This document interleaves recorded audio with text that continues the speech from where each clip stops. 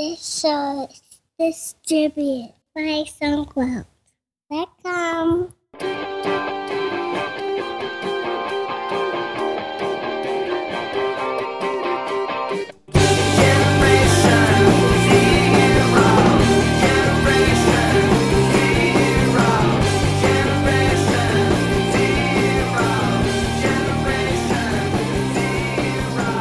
Welcome to episode 196 of TechSing, hosted by myself, Justin Vincent, Jason Roberts. In today's show, Jason is talking to Omri Drory, founder and CEO of the Genome Compiler Corporation. Well, Omri, it's great to have you on the show. I'm really excited to talk to you about this stuff. So why don't we just get started by having you give us a quick overview of the field of synthetic biology and also what the Genome Compiler is and how it fits in. Sure. So you start with the small questions, huh? So the field of synthetic biology is interesting. People have a hard time actually deciding what is synthetic biology. So I like the description of synthetic biology is a lack of respect for the barrier between species. Mm-hmm. It's using synthetic DNA to design, construct, build living things. Right. And that's quite radical. And this field is based on two technologies that are moving very fast. Reading DNA or DNA sequencing and writing DNA or DNA synthesis. So reading is great. You can read whole genomes now. It's, the price went down from a few $1 billion reading a human genome to about $1,000, at least in consumables, to reading a genome in about 10, 12 years. So it's much faster than Moore's law. So now we have huge databases of genomes and genes, all of nature's designs. And now with gene synthesis, writing DNA, which is a cool technology, you can take these parts, these designs of nature, just put them together in what order you want, press print, get the DNA, and test it, and create new things. And Genome Compiler is, as its name states, it's a free tool to design and order synthetic DNA. So you can, we call it democratizing the tools of creation. That's our goal, to abstract biology, make it easier, more accessible. And in the end, what we are trying to build is a combination of an IDE, which is a design, the way you write software, and CAD, computer assisted design, for building three-dimensional objects, because biology is software that writes three-dimensional hardware. And reproduce, which is great. So it's sort of like a cross between Eclipse and AutoCAD for synthetic biology? Exactly. Great. Okay, well, before we get too into the specifics of your company, which is also the same name, Genome Compiler, right? And how the software works, I'd like to get a little background on, how this idea came to be and how you got started on creating a company and creating the software. Sure. So my background is an academic one. As a scientist, I did my first degree at Tel Aviv University in biology, then a PhD in biochemistry. I worked as a structural biologist, meaning that I was doing very hardcore X-ray crystallography, which is a method where you determine three-dimensional structure of proteins.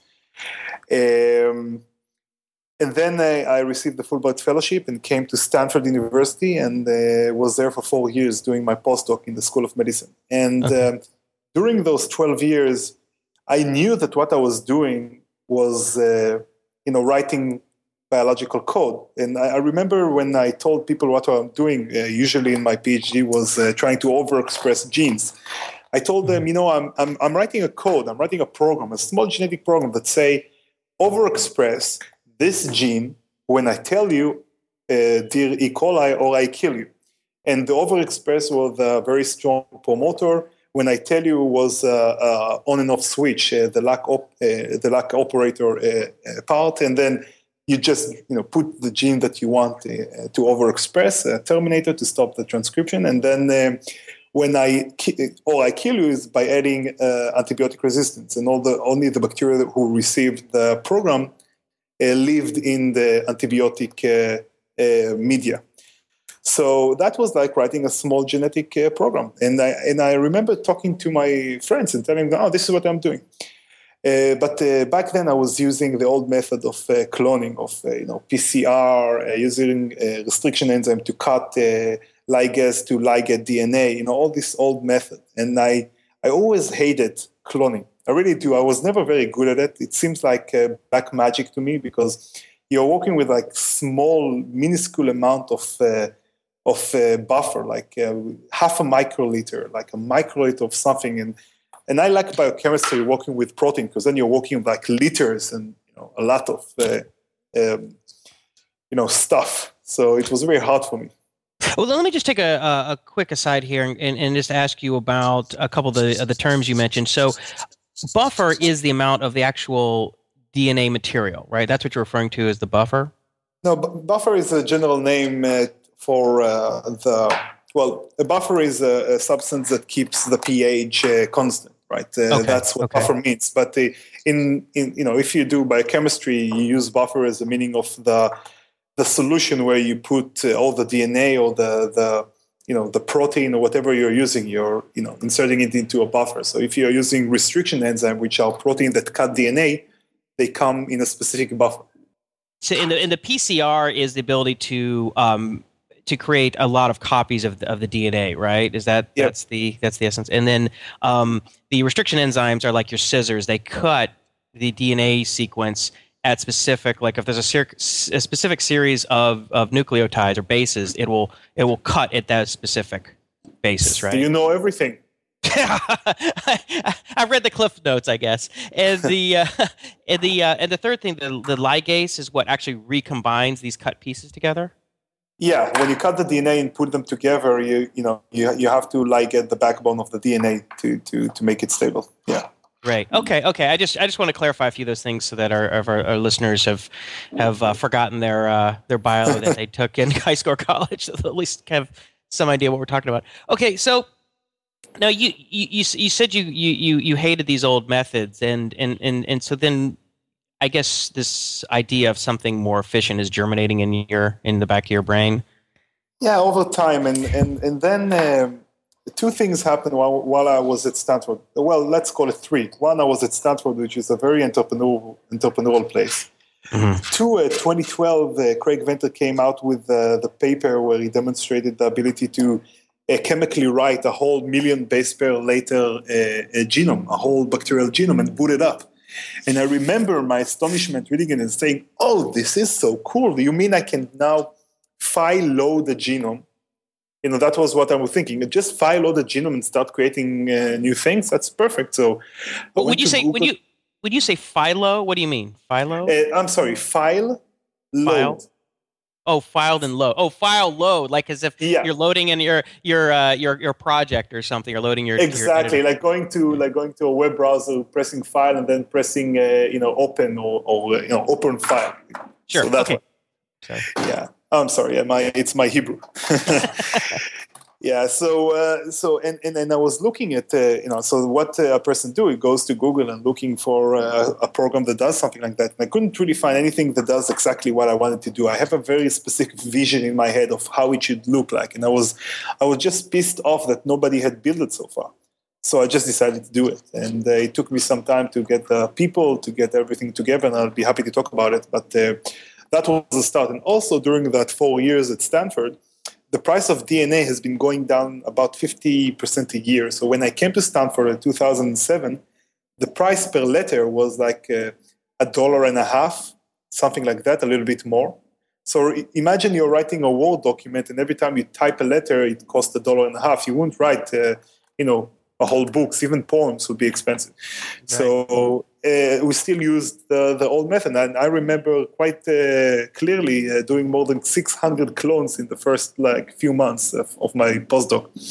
But then when I left at 2011, the price went down all the way to anywhere between 25 to 40 cents a base pair. So it was dramatic change. And my lab, which was a very rich lab with a lot of resources, moved almost entirely to just ordering DNA. And that was beautiful. You just sat in the computer, designed the experiment, which is the most intellectually, stimulating part. just design whatever you want to do without constraint of, oh, this experiment is going to take me half a year. It was like, oh, it's so simple. Just, design it, drag and drop, not in a real graphical software, but in like, what most people use even today, like Excel spreadsheet or Word document. It's that primitive. And just order it from a company, get the plasmid, get the program ready. And all I needed to do is take this program, this DNA program, and transform the bacteria and see if my program runs, if it works. And that was beautiful. And I remember, wow, if my lab is doing it today, everybody will be doing it in a few years. So I think the timing is also right. Okay, so that's something that I'm very curious about. I mean, I can sort of picture how you could take these predefined genes or nucleotide sequences and piece them together. But what I'm curious about is, how do you simulate or how do you run the program without actually running it in real life? I mean, is there some sort of a simulator built into either the genome compiler or some other software? Well, some other software try to do it, but in biology there is in regular softwares where you have simulation most of the time the physics behind it. So if you want to simulate a house, the simulation is pretty accurate and you expect the house to stand. Or if you're simulating a car, you expect it to run. Biology is not like that. It's much more complicated and we don't know much of it. So you can't really simulate it. What you can do is design to a point, reduce the activation energy, reduce the amount of experiment that you have to do, but you still need to add a lot of variation, mutation, directional, a lot of experiment, a lot of robotics, a lot of tries to get where you want to go. And so then after you design, say a new genome and you actually you would probably order it, and was it come in like a plasmid, which then allows you to alter your particular strain of E. coli or whatever vector you're using? Most people in academia work on genetic model system because it's easier. There's a lot of work on it. The genetic is more understood. It's easier to transform. There are protocols for doing many of the things that you want to do. So it's much easier.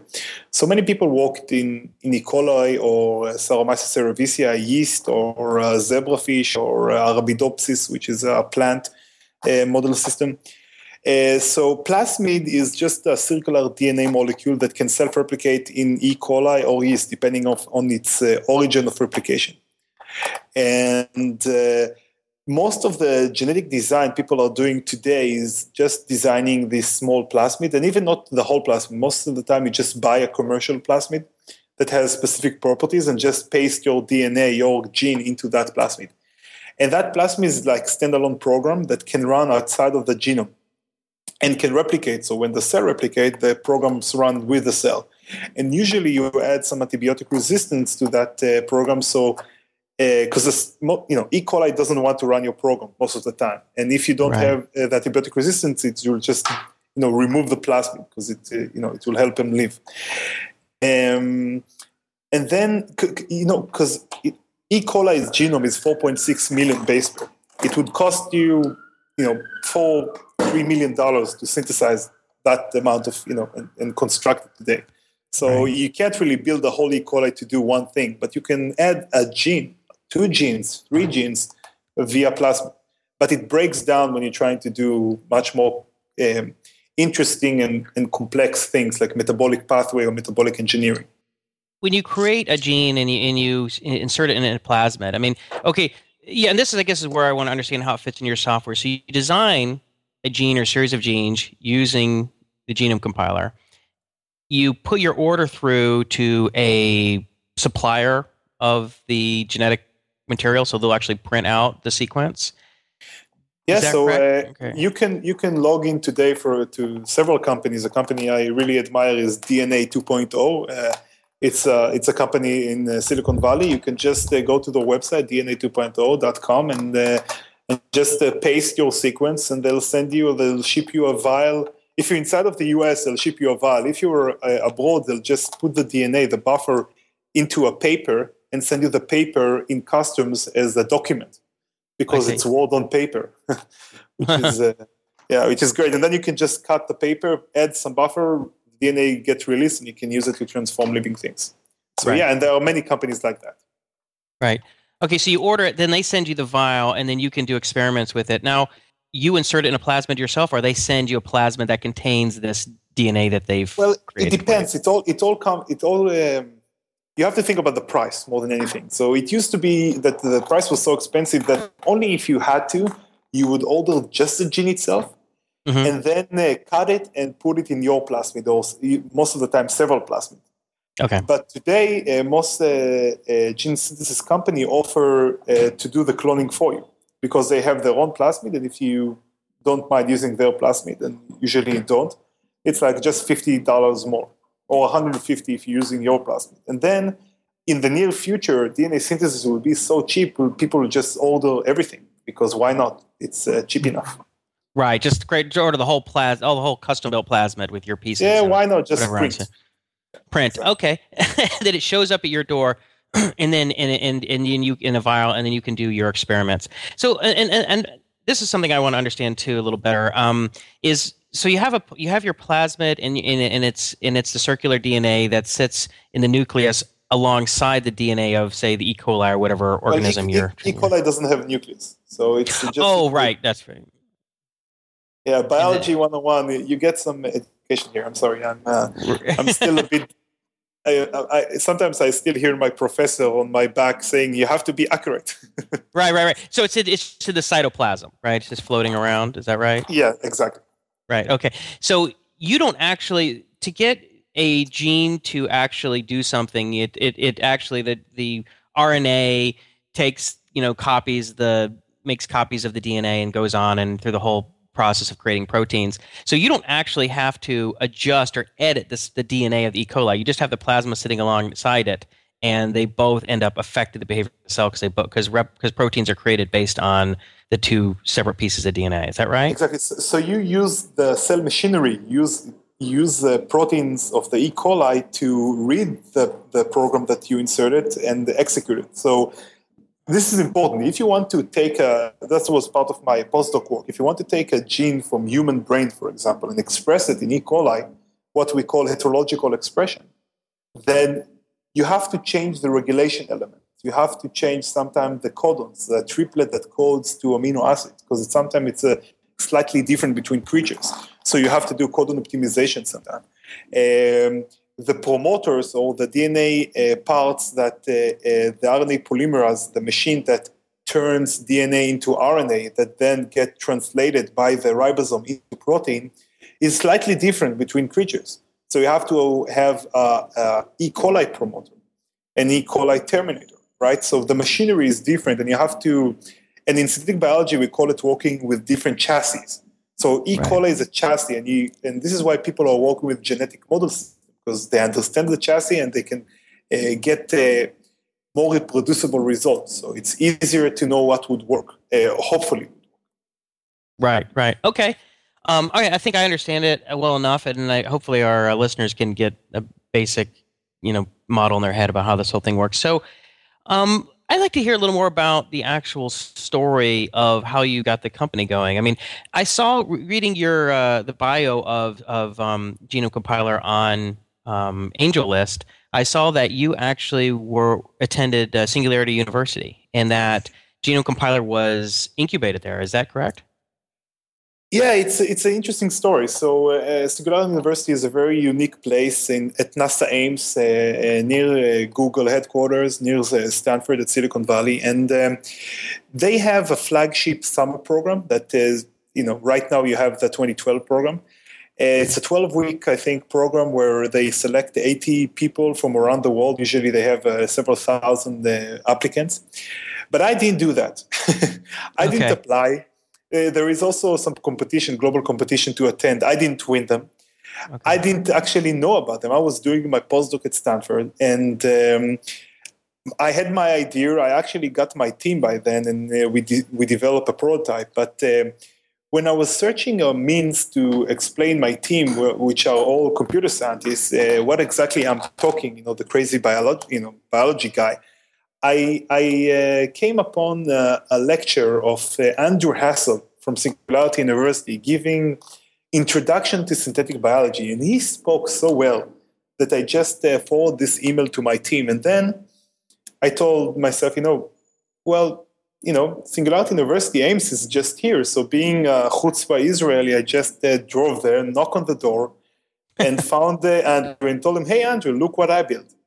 And he liked it, and this is how it started. So, and then he introduced me to many people that became our advisors, board members, investors, all of that. And during the summer of 2011, I was de facto, I wasn't elected, I wasn't part of the GSP, the summer graduate students, but I was there all summer. And there were people there helping me with the deck, with the financial model, with angel investment, with so many things. So when the summer ended, I raised the first money for the company and really started to work. That I don't think I could do it without it. All my investors, most of my investors, I would say, got the Singularity University treatment. They really got brainwashed for several years about the benefits and the future of synthetic biology. So they were very excited about it. I couldn't do it myself. I was really dependent on them, and they are a great place. Some people misrepresent SU as just Ray Kurzweil and his ideas, but it's more like a place when they tell you, you are a smart people.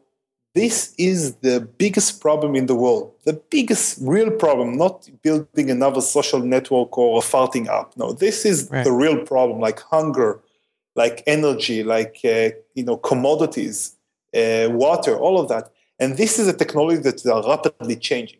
So do something important with your life, you people that we identified as people that can do stuff. Use this technology to solve these problems.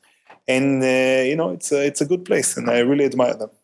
Yeah, that's amazing. And I'd like to ask you a little more about it, but I just want to follow up on this one thing. So you actually drove to the Singularity University campus, parked your car, and just opened one of the building doors and just started wandering the halls looking for the guy? I mean, how did that happen? Exactly. Specific. How did you know? Did you have his office number? Like you actually kind of knew where the door to his office was and just kind of hung out in the hallway near there? Or how did you run into him? You've never been to SU, I guess. So no offices. I saw such a new university, so I knew they're having a meeting there, and one of their executive programs, I think. So I just drove to the NASA campus, and there is guards on the entrance, and you'd think that they'll question you, but you just say, "I'm going to SU." So they say, "Oh, move right along." I just drove to the building, knocked on the door, and said, "I'm looking for Andrew Hassel." And somebody said, "Yeah, here he is." That was very simple. So it's a direct approach, right? It's like it's so obvious, right? I just go talk to the guy. So you figured. I mean, there's always this sort of rule of thumb. It's like, it's better to talk to someone on the phone than it is to say email them, and it's better to meet someone in person than it is to talk to them in terms of establishing a real connection and sense of trust. And do you feel that if, say, you had just emailed him, it would not have worked out as well? Do you think that was a critical step in actually making this thing happen? The best thing is showing somebody something real. So if somebody is very excited about something and you know that he's passionate about something and you come and say, "Look what I built," exactly what you wanted. It's very powerful. You're right. Appreciate doing stuff. Not a lot of people do stuff. Most people talk about stuff. Actually, doing stuff is very hard. And if you actually do something, people appreciate that. Andrew is also a great person. So personally, he's a personal friend, and I really admire him. He's an advisor of our company and a really fascinating person. He's a great educator in this field. Yeah, that's really cool. So, yeah, and actually, I saw a talk he gave, or at least I'm halfway through watching it, and he seems like a nice guy. So I can see why you probably would want to approach him directly. So, okay, let me ask you to back up even more. So, I want to hear about how you came up with the idea, and you got a couple of people to work with you, and you got the first version or the beta version or alpha version of the software built. So starting is always the hardest thing. I can't really put my finger when I actually start. Some people think that when you think about the idea, it's just like a flash of brilliance. It's nothing like that. It's. I think it grew in my mind in the last 12 years what is needed. Just being in this field and being frustrated about how things are working. And if you tell me to put my finger, what was the exact inspiration for what we are building, I can't give you just one inspiration. I think this is why I don't like patents so much, because I think like everything else, I took some inspiration from the iPad, from my phone, from software I like, from my research, from other people, from movies, from pictures, from books, from so many things. I can't really synthesize all of that to saying, okay, that was the inspiration. And also, the basic idea was there for a while, but it also changed a lot. It changed with the team member. Different team member, comes with different ideas, and you say, oh, that's even better than what I was thinking, and that is exactly what I meant, or what I really meant when I was thinking about that. So it changed over time. And for example, for me, I tried to do it academically in the beginning, and it didn't work. And when I found my team that I in the end had to pay, being a for-profit enterprise, actually, I remember still driving. I was, me and my wife lived in Berkeley, where she was doing her postdoc, and driving from Berkeley to Stanford is a nice drive, but it's an hour and a half. And I can still remember pulling over on the side of the road, talking to my, just putting a voice memo on my phone stating, oh, I have this great idea about how we might make money, or this feature needs to look like that, or whatever. So, and also working with graphical designer is just a pleasure. We have a great one in my company, and also I work with a very good graphical designer named Sofia from Singularity. So it's such a pleasure to explain what you want. Sometimes you get frustrated with coders because it takes some time, and for graphical designers, just make the picture and it looks real. And right. And it's so fun, demonstrate, just explaining how this is a vision plus minus, and then she gives you a picture, and you love part of it, part not, and you explain, and then you get a new picture, and in the end you say, yes, please build me this. Right. And then you have to wait a long time until it's built. Right.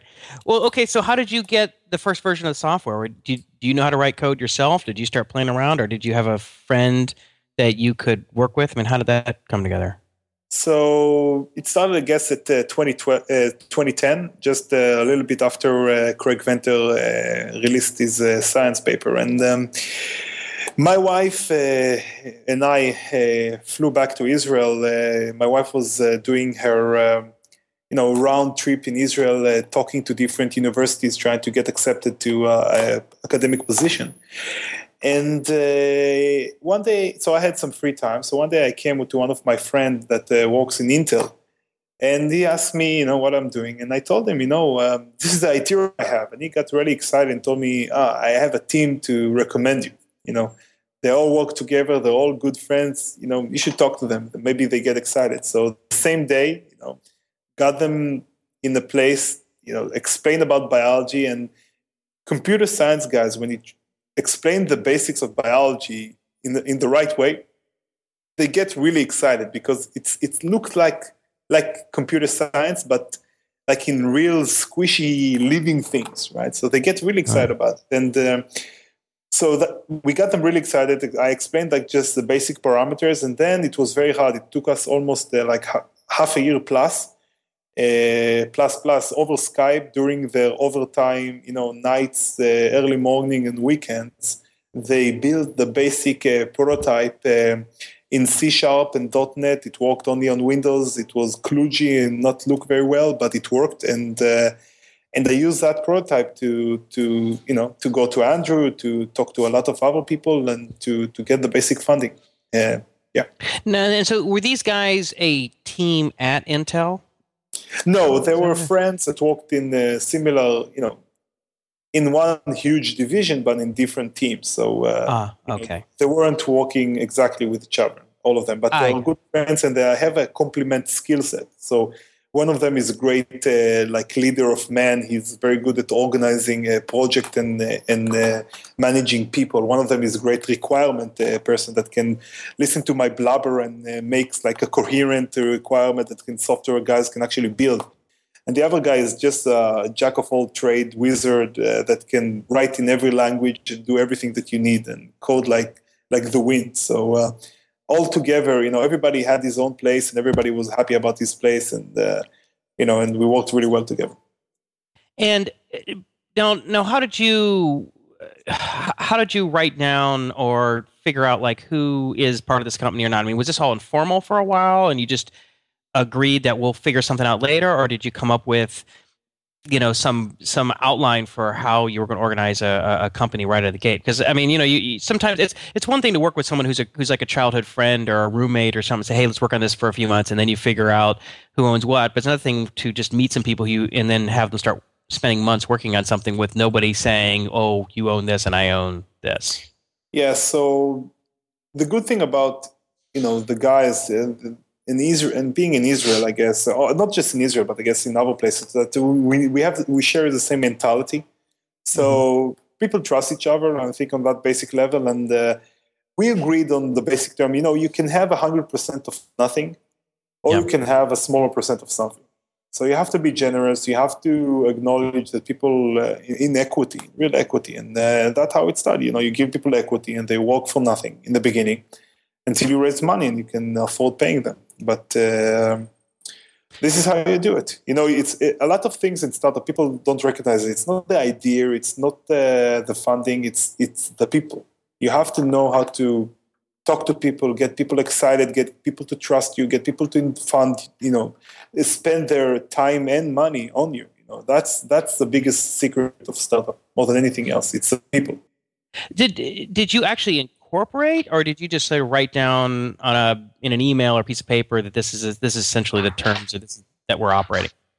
We just agreed and did a gentleman handshake, and you know what? That was much better than any lawyer agreement, because especially when you're just starting, especially if it's your first company, you'll do a lot of stupid mistakes in the beginning, and you don't want to have those mistakes in writing. It's better just to. And sometimes people flake out. Sometimes people are the wrong people. They don't want to leave their job. They don't want to engage as much as you thought they should. You'll also get, it's all about the people, and you get also disappointed by some people.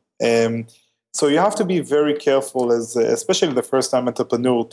Everybody has to vest. Be careful what you write with lawyers, because you have to be careful and smart about things. So everything in the beginning was trust. It was just plain trust, and people understand that if they are expected to work on that, and if they don't work enough, then they can't. It's not a promise that we have to fulfill. It's only if they fulfill their part of the bargain. So that's how we started. But we incorporated in the end. Before we raise money, of course, then you have to incorporate to get a bank account, all of that. So incorporating in the US as a cookie cutter Delaware C corporation. And, that was when I was still in the US. And I had a lot of help with the Singularity guys and the good people and expensive people at Winston-Salem. Right. So I think you mentioned that your co-founders were all Israeli. Is that right? Not, so most of them, yes. Some of my co-founder, I see, for example, Andrew Hessel as one of our co-founders. He was very helpful, and some other friends in the US and partners from Singularity University, I consider them as co-founders. But the initial execution teams, yes, they were from Israel. And so you have since moved to Israel. Right, and I'm imagining the whole team, everybody who was initially working at Intel and living in the Silicon Valley area, everybody's been transplanted into. So they were working in Intel in Israel, and we did the prototype via Skype. So it was very hard because I was still in the US, and so I moved because my wife got assistant professorship here in Israel. She's doing nanotechnology research at Technion, and. So we moved back, but I'm on the plane a lot. I'm in the US almost all the time because the company, after all, is American, and our investors, our suppliers, our customers are all there. All the excitement, all the energy is in the US. And, Do you feel like at some point you're going to need to move the company back and yourself back to America? Yeah, I feel that that might be something that will happen in the end. I think that might be inevitable. Right. Hopefully, most big companies in our field, the big field of technology, has R&D centers in Israel, from Google, Microsoft, Intel. Even Apple have their first R&D center outside of the US in Israel. And they waited for Steve Jobs to die to do that because he didn't want to have anywhere but the US. So hopefully we can still stay here even when we exit or get bought or in the future and keep the development here. Right. So how is the what is the startup scene like in Israel? I've heard that it's incredibly vibrant, that for such a small place that there's a lot of activity. Yeah, you call it startup nation here. It seems like everybody here, especially where we are in the heart of Tel Aviv, it seems like everybody has a startup. It feels a lot like Silicon Valley. It doesn't have the scale, not in money and opportunities, I would say, as Silicon Valley, but it's second to that. A lot of very good people that can help each other, very tight-knit social network of entrepreneurs. And the main problem, I think, is finance. Most of the funding is still done outside of Israel. And most of the market, because it's a small market, it's you have to do your marketing and sales mostly outside of Israel. This is why it's very hard to create big companies here. Most of the Israeli tech companies get bought and maybe stay as an R&D center, but not as the heart of the corporate structure. Right. Well, what do you see as your market? Are these mostly just academic labs? Starting, it's academic labs and hopefully do-it-yourself biologists, like the interview you had, I think, just a few weeks ago. So about biohacking with Castle. But I can very easily see the future where if we build those tools that will democratize genetic engineering by abstracting biology, making it more and more easier for people outside of the research lab that can just come in, do their design in a very easy to use free software, order the DNA from cheap suppliers, and do the experiment in a do-it-yourself lab, and build amazing things. That's what I feel the future would be. The same as now you have a lot of small software companies. I believe in the future you'll have a lot of small biological software companies. A few people doing startup in biology, just like today where you could start a consumer web startup for almost nothing. The same thing in biology. Just have an idea, design it, order the DNA, go to a community lab and try it out. Yeah, it seems like we're in a stage that's equivalent to, say, where the personal computers were in, say, like the mid 1970s. It's sort of pre-Apple II. It seems like we're just like a couple years away before the first, or maybe 5 years away before the first Apple II comes out or something. I mean, what's your perspective on that? I mean, what's the time frame? I think you're absolutely correct, but I think that it will be much faster than computers, because if you look at computers, the whole industry is based on Moore's law, and synthetic biology is based on the Moore's law of DNA. Both reading and writing DNA becoming much cheaper over time, and the exponential rate of the decrease in the ability in the price and the ability to read, write, and construct DNA, it's much faster than Moore's law. So I think it will take much faster to get there.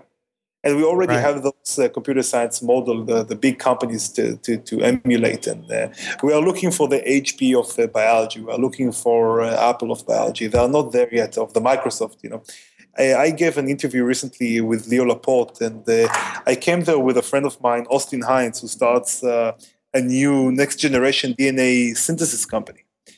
And I told Leo that we call ourselves the Wintel of biology, so the software and the hardware of biology. And who knows, we just might be. You never know.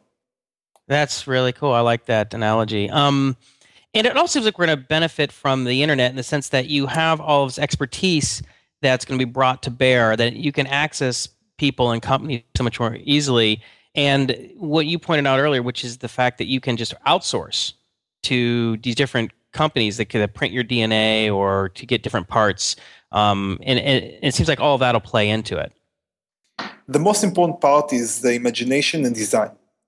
That's the hardest part also. So you have to know what you want to do. First of all, you have to know that you can do it. I think having the certainty, yes, I can do it. And, it's possible. So let's do this. I don't care what society said. We can do it. and then understanding enough biology to do the design or the designs correctly. And then having the infrastructure of public labs, hopefully more in the future. Right now, it's very limited to the US, I think several other places, to actually do the experiments.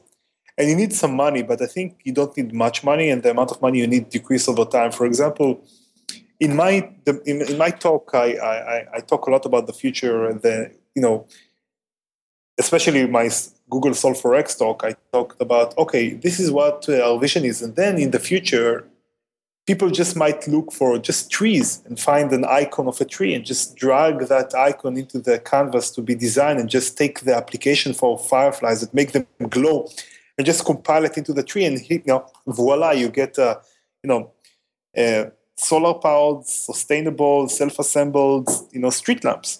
Why not? It can be that easy. And I got such a great reaction that I told myself, why not do it? Just as the Genome compiler software, why not do it? Why not just do this?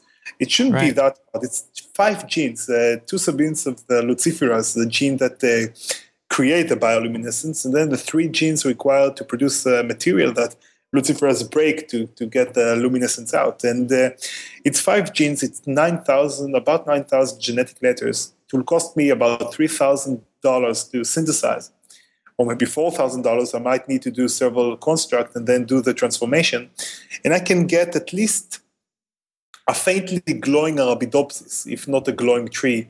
And it will cost me less than $100,000, and I can get that on Kickstarter. So I really, I plan to do a Kickstarter project for glowing trees or glowing plants. I'm still working on that to do the design of that project. But why not? I think it will be great to demonstrate to people that you can design on free software, get the DNA, go to community lab, get glowing trees.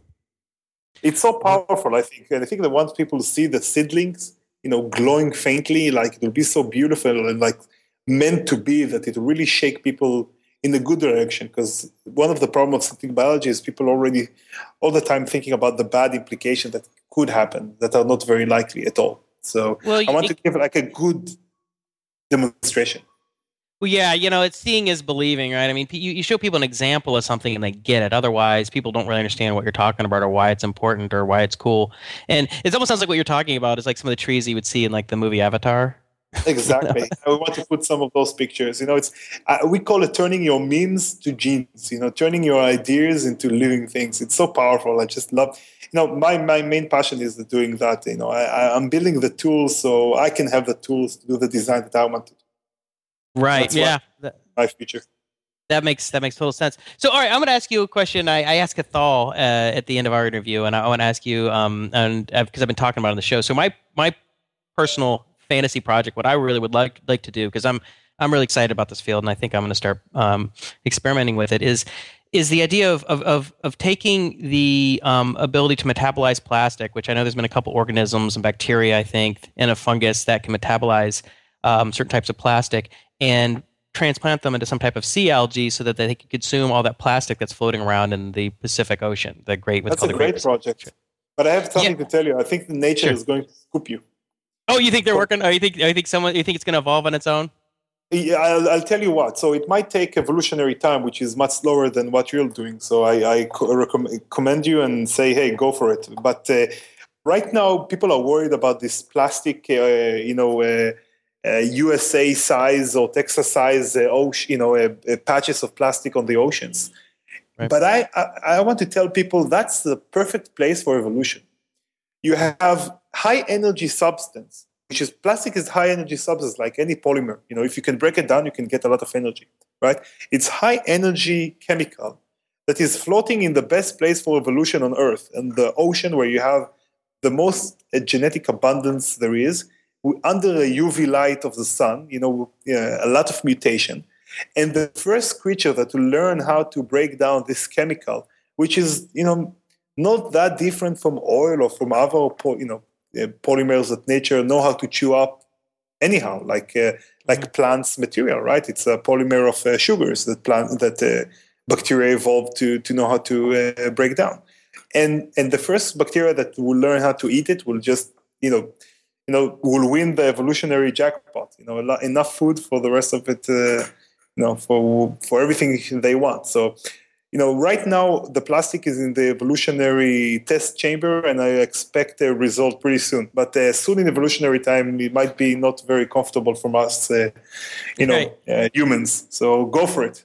I like it. So how, on a scale of difficulty, how would you describe that? I mean, is that something that you think could be done by a committed, do-it-yourself biohacker over the next 3 to 5 years, or is this something that's like industrial scale, multiple academic labs collaborating for years? If you try to do something that nature already developed and move it from one feature to another, or create something that is a combination of what nature designed, then I would tell you I think you can do it.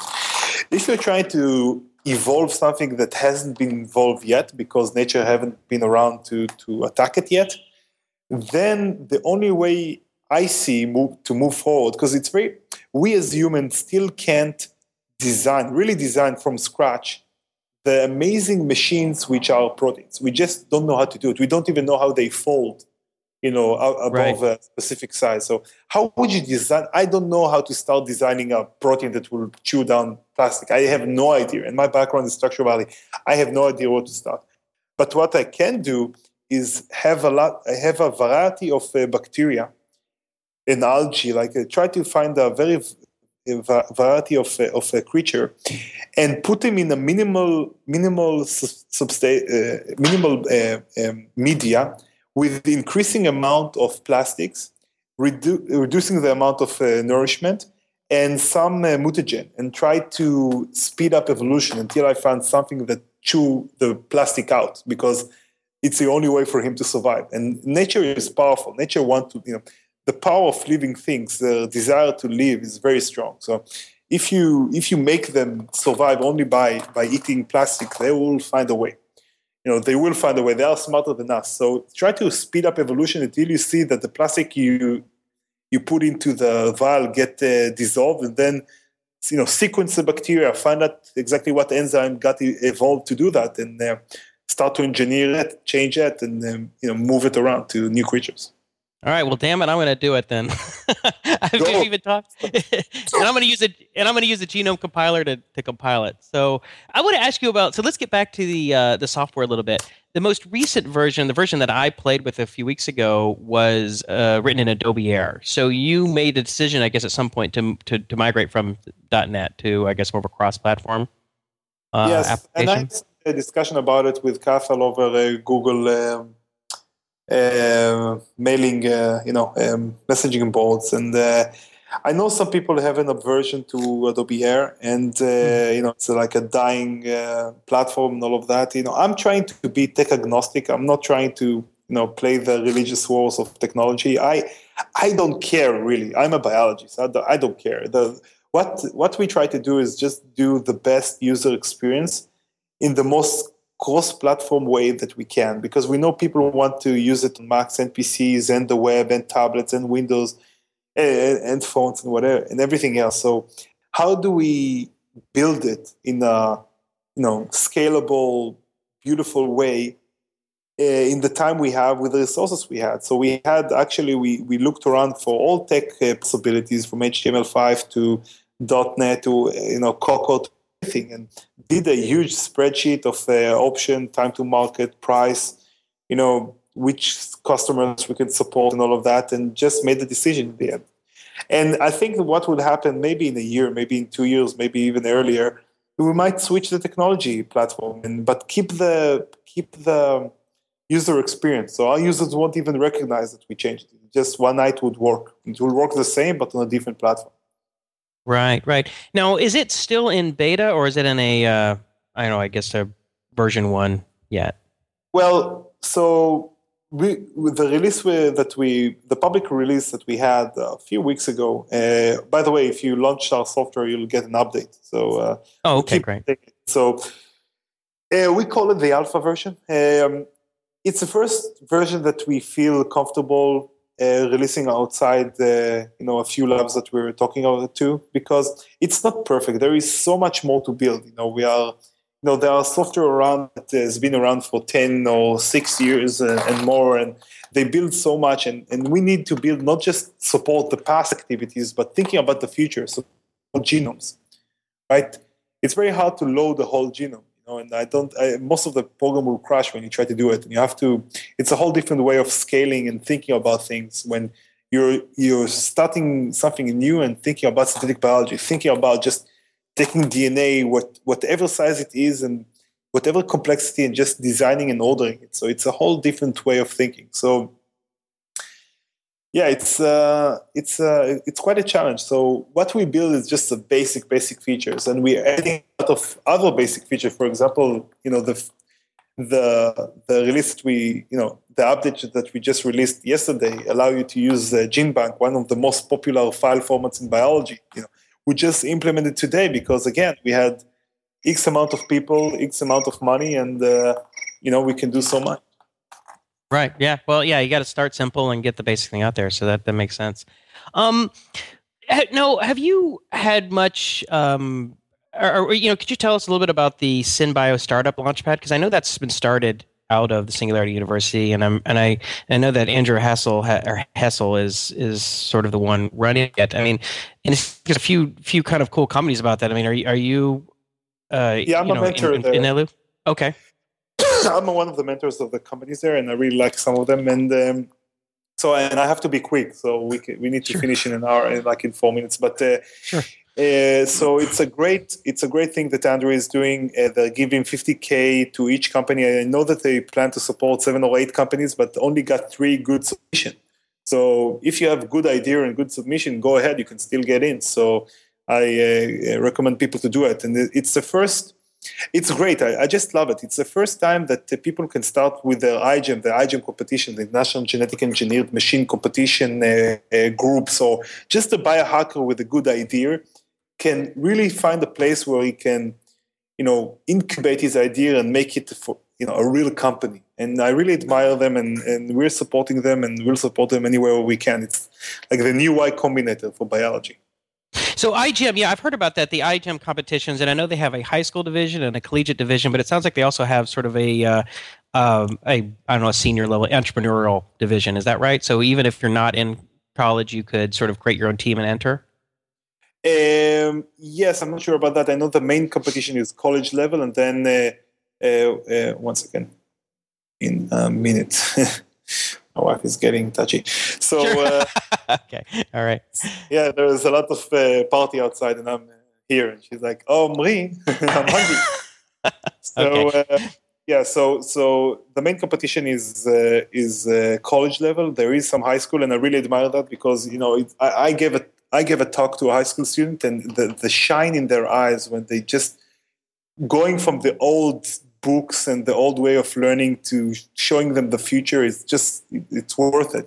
They really get excited about the possibilities in the future. They really get connected about the possibilities of what we can do. And so that's great. I know that iGEM turned from just being a pilot trick with E. coli, like make glow or smell like a banana, to real medical and biotechnology implications. So the last year, the 2011 winner from the University of Washington did some amazing things during 2 months work. Something that they found a compound that might help a celiac patient that was 800 times better than what's on trials. A bunch of kids during a few months of summer. So, and the possibilities are just staggering. If you think about Genentech, which it's $1 billion company that started with a few hundred genetic letters, overexpression of human insulin in bacteria. That's all, and that saved the lives of how many diabetes person that in the past need to get the insulin from pigs or cows or dogs. From the and now it's so cheap that nobody. Most of the people don't die from the lack of insulin. They might die from other reasons. But think about the impact of one small genetic construct. So, but in biology, small genetic construct can be very interesting and important for all of us. And again, I have to tell you that what drives me, what really drives me, what keeps me up in the dark times of entrepreneurship is just the knowledge, and it's a firm knowledge that I have that we live in an unsustainable world. It's so obvious to me that we can't just be reliant on oil, natural gas, and coal to produce everything from food to energy to fuels to pharmaceuticals, plastics, fertilizers. Almost everything around you is made from these resources, made from nature, by the way. All fossil fuel in the world, just 30 days of sunlight captured by nature. That's all. And we can't just rely on it. And it's just suicidal as a civilization. And we can't go back for 200 years ago. We have to move forward. And only biology has the scale to solve our problem. And you think about biology, you think about life. Life has been around for 4 billion years because life is an essential, renewable, sustainable source. It can use sugars and cyanide to produce almost all chemicals we get from fossil fuels. So this is so important. It's such a huge, monumental challenge. We need bacteria to produce biofuels, to produce all different kind of chemicals, of drugs, of fertilizers, of everything that we get from fossil fuels. We need to do so much work. And only biology can scale, I believe. So it's so important, to develop this technology. And that's what really drives me more than anything else. Well, I could probably keep you on for another 2 to 3 hours asking you questions, but I know your wife would kill you if I kept you on for another 10 minutes. So I'm gonna let you go, and I want to thank you for spending the time that you did with me here, and I've learned a lot, and it's been as educational and inspirational. So again, it's thanks so much for spending time with us. For contacting me, and I'm sorry that I didn't let you finish all your sentences. I know that sometimes I get too excited and I just start my monologue. So thank you so much for inviting me here. No problem. Thanks again, and we'll definitely have to touch base with you again and see how Genome Compiler progresses, because it's an exciting technology, and I think it's going to be an important company. So hey, good luck. Tell your users, go to genomecompiler.com and install it. It works on Macs and PC, and we'd really like to know, to get your feedback, to see what you think, what we need to change, how we need to build it. So please do that. Got it. Will do. All right, that's a wrap. We're out.